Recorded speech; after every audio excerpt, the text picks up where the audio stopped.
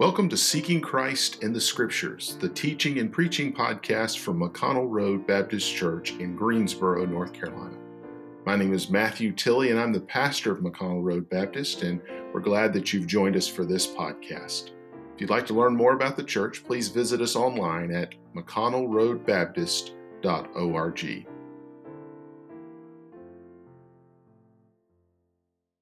We're going to be in Matthew chapter 18 this evening. I do want to draw your attention very briefly before I get into the message tonight, just to the note sheet that I've passed out to many of you. If you didn't get a copy of these, there's a blank versions as well as filled-in versions on that table as you walk straight into the fellowship hall there. But I just want to draw your attention to it, just so you get a sense of where we are.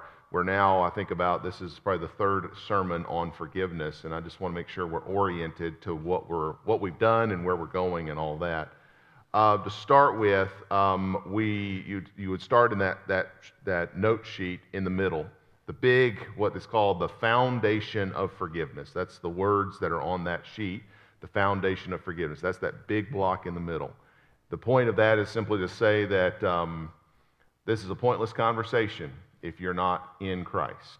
Outside of Christ, you can talk about forgiveness, but you'll never understand forgiveness, never understand exactly how to be forgiven, never how to forgive. You'll never understand that outside of Christ. In Christ, it's still hard, don't get me wrong, but at least you have a glimpse of it. You have something to work with, and that's why we'll call that the foundation of forgiveness. Now from there, if you'll notice your chart has two boxes, one above and one below, and those are really two paths of forgiveness. One path, the top one, is you have been offended by someone. You've been hurt by someone. Well, someone has sinned against you, is maybe another way to say that. Well, that's a path that we'll talk about in the future. Or I say we will. Jesus talks about in this passage. But the path that we've been going down is the one below it, which is you have offended. You have hurt people. You have sinned against people. And that's the path that we're going down. And last week, we dealt with that first box in the lower left there, which is your heart. Your heart. Because this all really starts from one of the things that you need to understand, and I think this will come out as you listen here, but it all really starts in our heart. I mean, that's where your sin starts in your heart. What is in your heart comes out of your mouth. What's in your heart comes out in your actions. What's in your heart comes out. And so it's got to start in your heart. So when you have offended someone, when you have sinned against someone, you have to first, as we said last week, you need to deal with your sin. You need to deal with your sin. That you just start in your own heart. You need to understand the pain that's causing. You need to appreciate that yourself. So there is, when you are the one who is the offender, when you're the one who is sinning against someone, there needs to be a recognition of yourself. Because again, I mean, have you ever done this before where somebody comes to you and says, well, you did this, that, and the other thing against me, and you're like, I had no idea. And I've done that before because, in my heart, I never felt like anything was wrong. Now, I'm not saying I wasn't wrong. I'm simply saying it wasn't in my heart. I never dealt with it. Now, hopefully, when somebody confronts you, you at least have the humility to look in your heart and say, okay, maybe I was wrong here. How do I fix this? But that does happen, right, where it's just not in your heart. And that's what the scripture, I think, is telling us. You go back to verses 6, 7, 8, and 9. I think you'll look there and say, we need to be careful that when it is easy to sin against other people because we're selfish and we're acting in our own self-interest. That's what he's talking about. Now, tonight, we're going to look at that middle box. And if you want to fill that in advance so you can not worry what's missing there in case you have a blank sheet, it's Christ's heart. So yes, you need to examine yourself. That's what that first one is. But I want you to understand that when you have sinned, the heart of the Savior is acting on your behalf. In fact, what he's doing in the little phrase below that, Christ's hearts, it should say, respond to the shepherd's call. The shepherd is calling you back. And I use that word, the phrase the shepherd, that image of the shepherd, because the passage we'll look at tonight talks about him as a shepherd who goes out and seeks for that one lost lamb. So we're going to look tonight when we have offended, when we have sinned, when we have hurt other people, the Savior is pursuing us. That's the idea that we're going to look at tonight. So before I get into the passage and get into the explanation of it, I do want to pray. Hopefully now I've oriented you to where we are, and we'll get into it tonight. So let's pray together. Lord, I want to ask for your help as I preach. I pray that I'll be plain and clear, that your folks here, these are your people. You died for them. You love them. They are the ones that you are pursuing, and I pray that you will speak your word to them. Use me as you see fit, and have your Holy Spirit convict and comfort. I pray this in Jesus' name. Amen. Amen. I want to begin in chapter 18 of Matthew, and we'll begin in verse 10. I just want to read that first, and then we'll go from there. It says there that this is a conversation from Jesus, and he just we're kind of picking up in the middle of it. You've already heard up through verse 9. Verse 10, he says, and he kind of changes his course a little bit. He says, take heed, be careful, watch out. Take heed that ye despise not one of these little ones. Now, the word there, despise not, certainly it does suggest what we might say in English today, despise, but the intent really is not just that you hate them, but you kind of look down on them. You kind of look like you think you're better than they are. That's the idea, that you think, they're not worth my time. That's the idea. So he says, don't despise them. He says, for I say unto you, verse 10, that in heaven their angels, he's talking about the angels of the little ones, do always behold the face of my Father which is in heaven.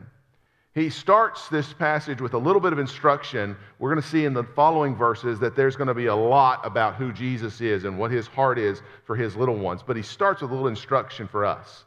Those of us that are outside watching these people who are God's little ones. He says, don't look down on them. He says, don't look down on them. He says, that's not the heart of God. You know what I want to do sometimes, more often than I'd like to admit? Somebody does something wrong, whether they hurt me or not, it's not relevant. It's just something I think they're out of line. You know what I want to do? I want to write them off. They're just not worth the time. Maybe it's just me, but I tend to want to do that. We're walking together, we're good, and then you go off in left field, and I'm like, well, forget him. That's how I feel. Just honestly, that's my natural inclination.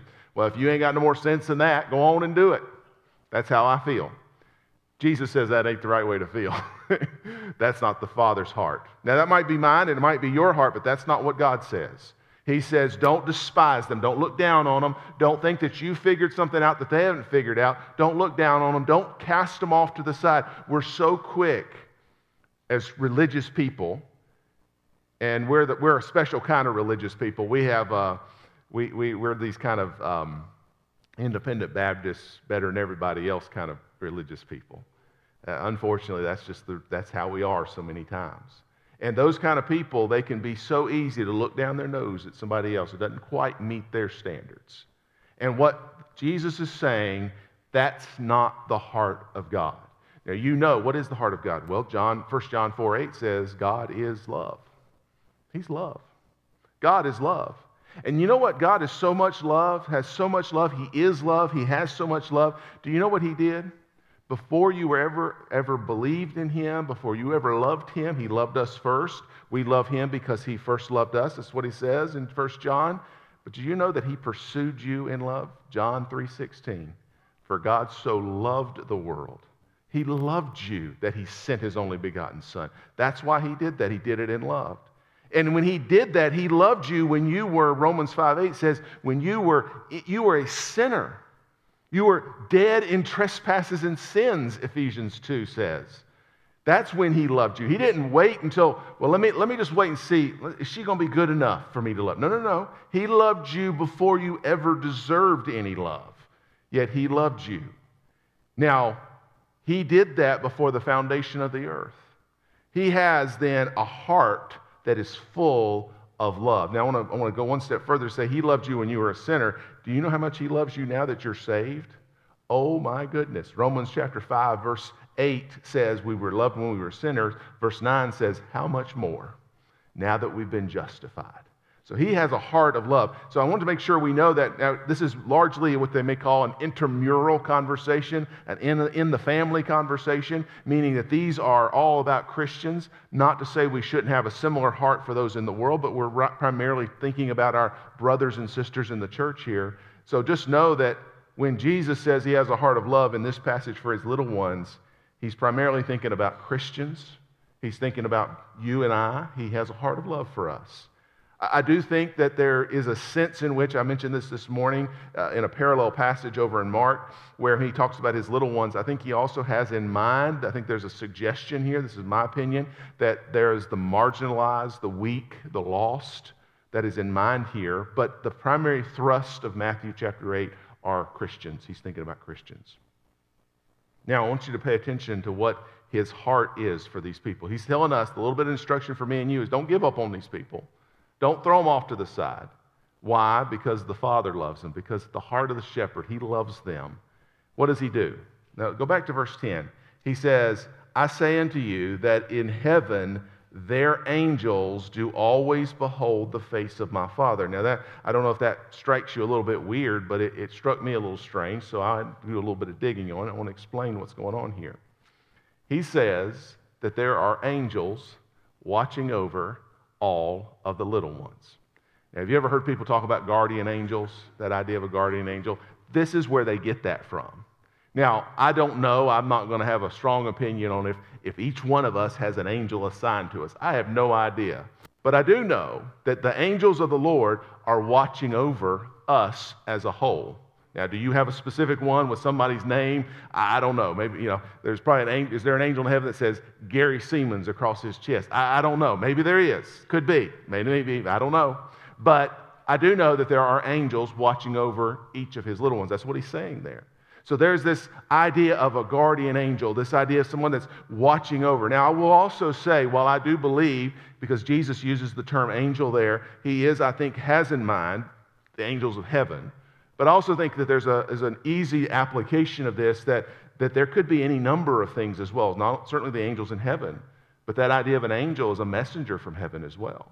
There could be people that God has put in your life to look over you, especially if you're a younger person, you've got parents. Those people could be your angels that the Lord has given you to watch over you.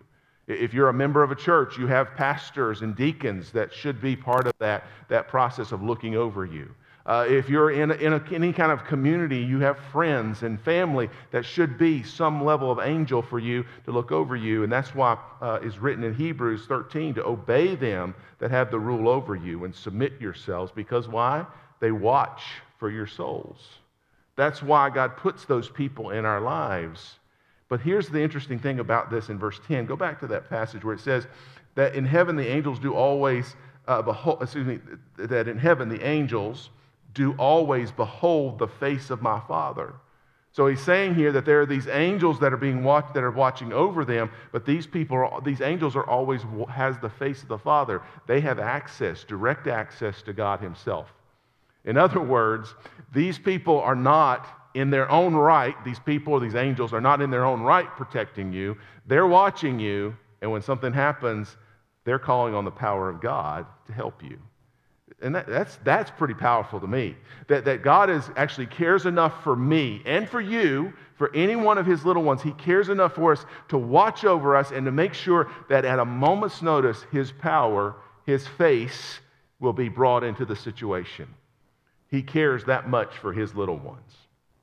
He cares that much, and of course, by implication, so should we, because, I don't know, God may have made you an angel in a situation for somebody. I don't know who he's put in your care, but I believe he does give us those kinds of assignments. That sometimes he brings people into our life. Maybe it's a younger person. Maybe it's a person who's gone through something that we've gone through. It may be somewhere where we have an official position of authority over them, or maybe it's more informal. But either way, I believe God does give us those opportunities to be, if I can use that term a little bit loosely, an angel for somebody else. I think he can do that for us.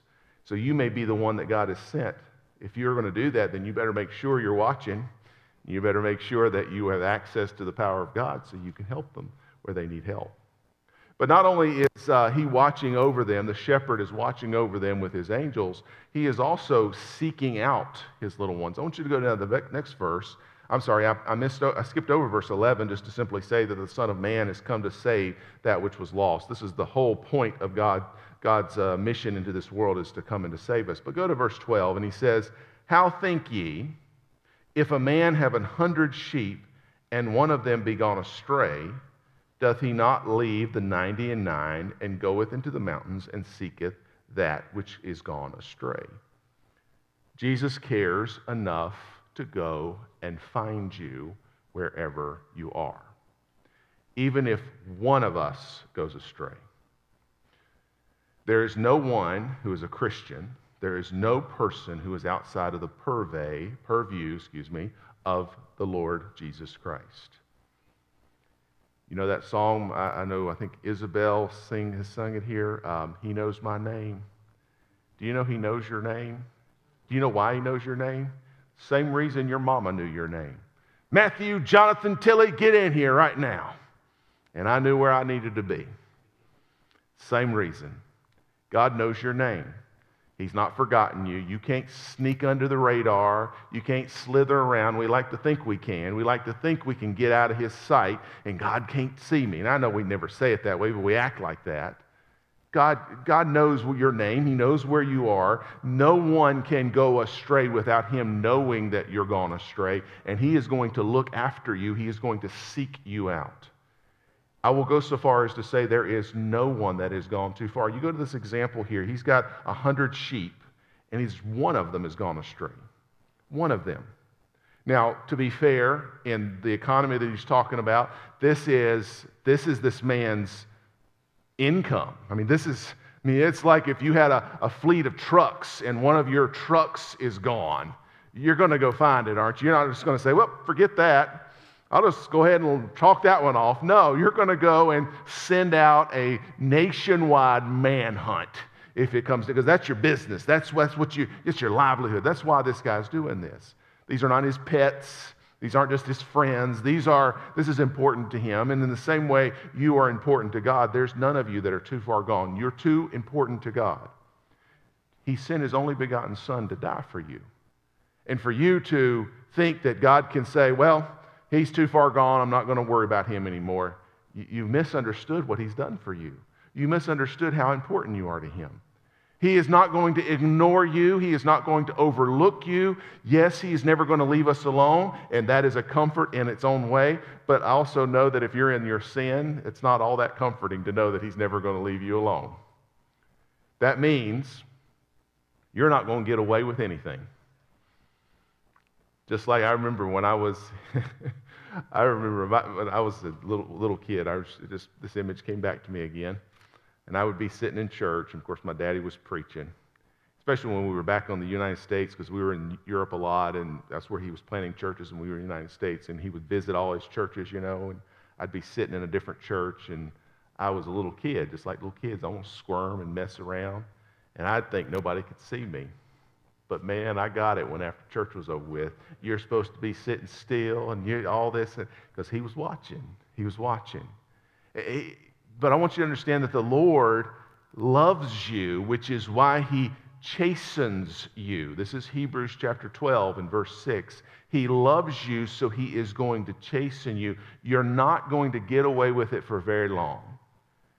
And I don't mean that to say, I want to make sure I get you the right emotion with that. It's not intended to be a God's going to get you kind of thing. That's not the point. The point is God loves you enough not to let you go off. Think about it this way. Another story that just came to my mind is Isabel when she was real little. And we lived in Walnut Cove at the time. And I don't know what possessed her, but she went off somewhere. We were out in the middle of nowhere where we lived in Walnut Cove. Walnut Cove is in the middle of nowhere, and we lived out of the city limit. We were out in nowhere. And she just decided to go somewhere. I don't know where she went. She's, I don't know, 2, 3 years old. Might have been a little older, a little younger, but not very old. Barely walking. And she goes off somewhere, and we looked around, couldn't find her.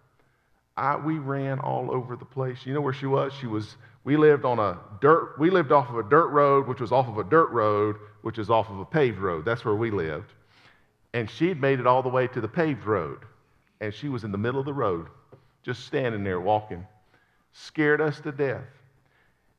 Now, I know she didn't mind at the time because she's a little toddler doing whatever she wants to do. But that's how we are as Christians. We go astray and we think we're having the time of our lives, not realizing we have put ourselves in danger And thank God He loves us enough to actually go look for us, to not let us stand in the middle of the road and get hit by the sin of this world and destroyed. He loves us that much.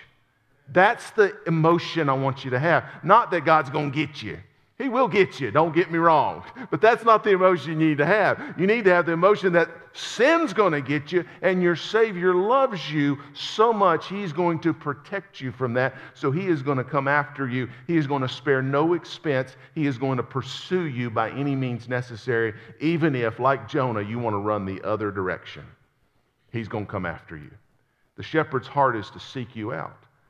But he also goes on in the next verse, in verse 13, he says, now when he finds it, he says, if so be that he find it, talking about that one lost sheep, verily I say unto you, he rejoiceth more of that sheep than of the 99 which went not astray. He says when he finds them, he loves them so much, he is rejoicing over these people. This is the heart of our shepherd. He loves you so much. When he finds you in your sin, he's happy that he found you. He's happy that he can turn you back around. That's what the Lord does, and he's happy about that. He's rejoicing. As I mentioned earlier, he loved you when you were a sinner, Romans 5:8.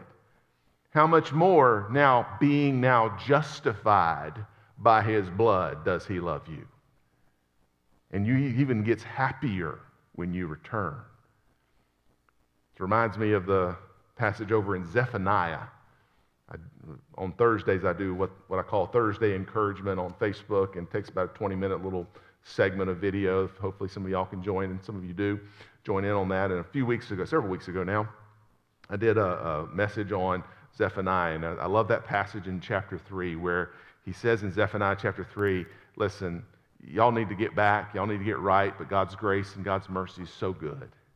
And he says in verse 17, the Lord thy God is in the midst of thee is mighty. He will save. He will rejoice over thee with joy. He will rest in his love. He will joy over thee with singing. That image in my mind, I don't even know exactly what it looks like, but it kind of tickles me. God in heaven singing about me. Singing about me. Ain't that something? He sings about you too. That's amazing.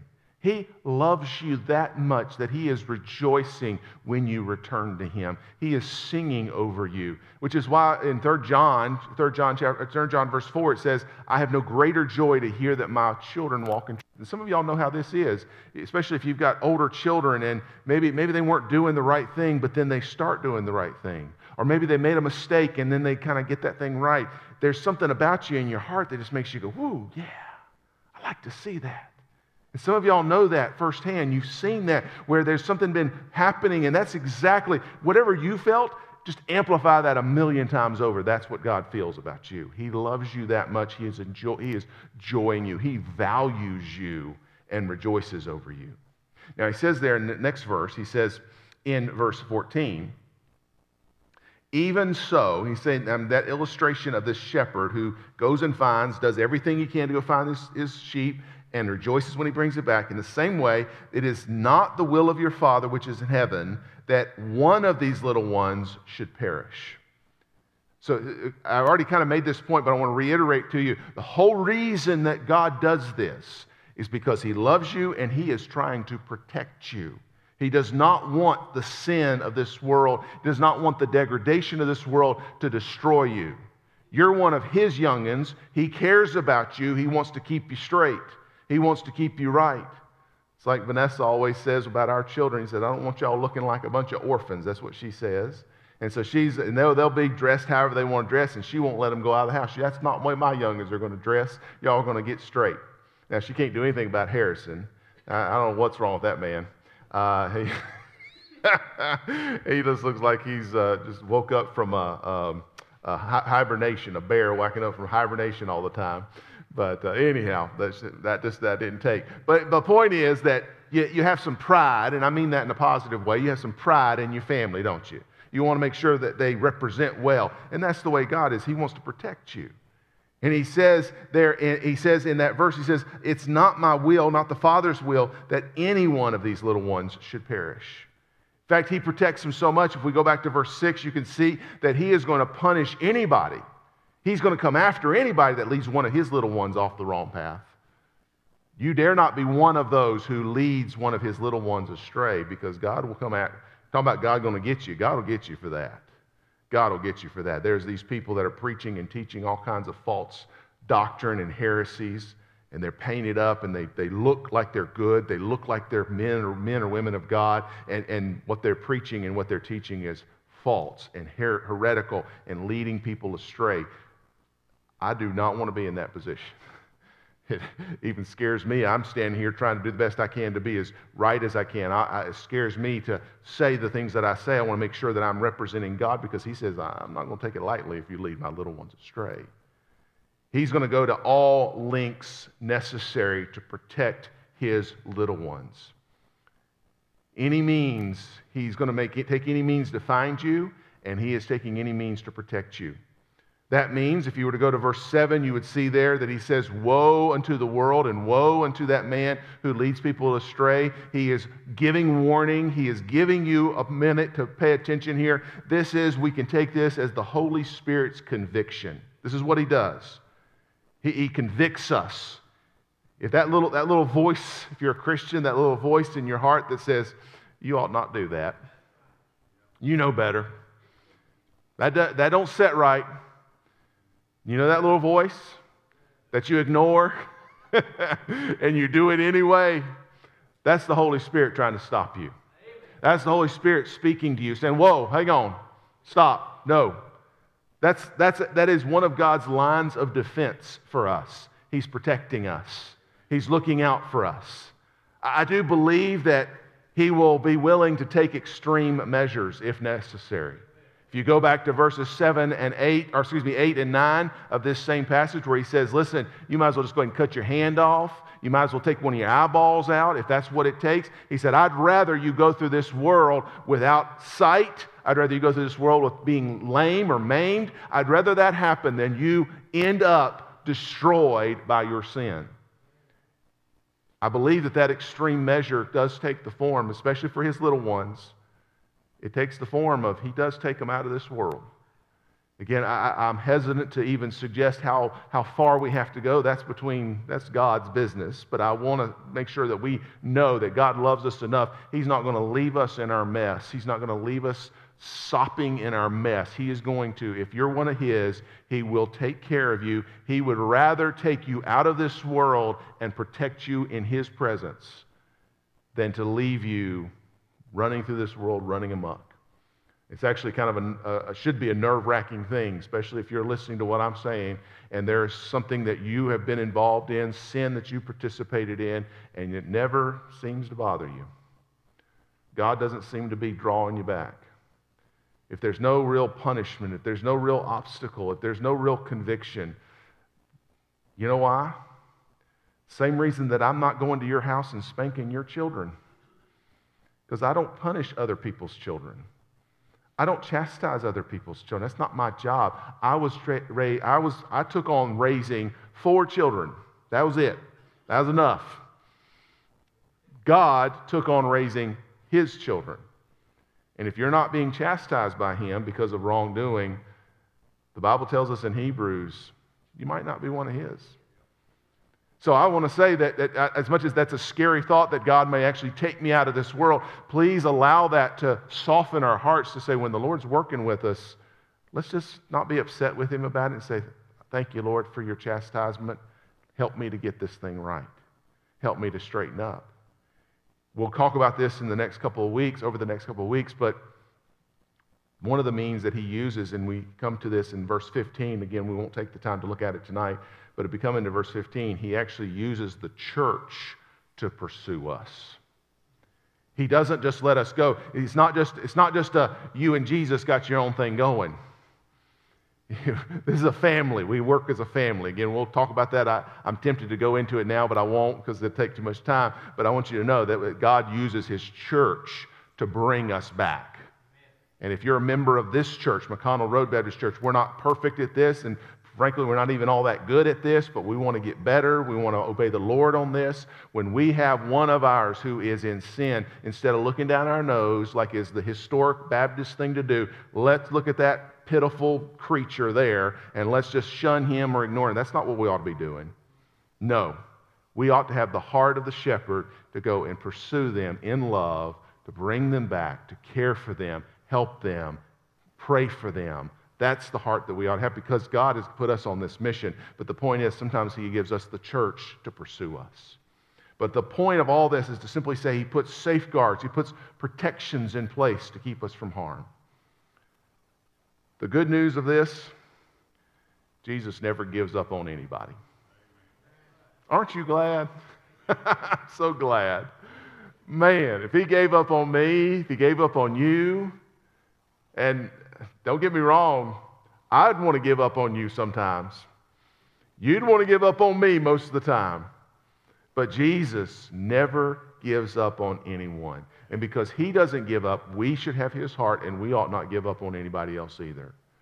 In fact, He may have actually put us in place for the purpose of helping one of His little ones. And what are we going to do? If we've given up on one of His little ones, we've given up on them, we've written them off, and God said, well, I wanted you to help them. Well, you're not going to be much help. He's going to have to pursue you now. He's going to get you right. So we need to, by any means necessary, seek to recover those little ones. We need to encourage their repentance and bring joy to the Savior's heart. We need to protect them from Satan's attacks. My question as I close is, will you submit to His will and help? Quit running from God. Will you repent? You know what the Lord's working with you on. I don't know. Holy Spirit should be talking to you right now. And if He's not talking to you, I would honestly say, Lord, what's wrong with me? What have I done wrong that You're not talking to me? Would you not want to stay under His protection? Would you not be willing to accept His concern? I know it makes us mad sometimes. It makes me so mad. Vanessa will say something to me. She'll say, you ought not do this. You ought to do this. You ought to change this. It makes me so mad. My bristles get up so big. Oh, what are you talking about? I'm perfect. Am I right? Okay, maybe that's just me. All right, y'all know my sin now. But what I ought to be doing is saying, she actually cares about me. This is exactly the way our Savior is. Instead of you sitting there saying, what's that man up there preaching about my sin for? Why is he talking about my mess? Ain't none of his business. Who told him? No, stop. It's the Savior caring for you. He's concerned for you. He loves you. Will you submit to that and know He has your best interest at heart? He's wanting to protect you. Will you do that? Will you submit to His will for your life? Thank you for joining us for Seeking Christ in the Scriptures, the teaching and preaching podcast from McConnell Road Baptist Church in Greensboro, North Carolina. I'm Pastor Matthew Tilley, and I'm so glad you joined us here. But if you'd like to learn more about the church, please visit us online at mcconnellroadbaptist.org.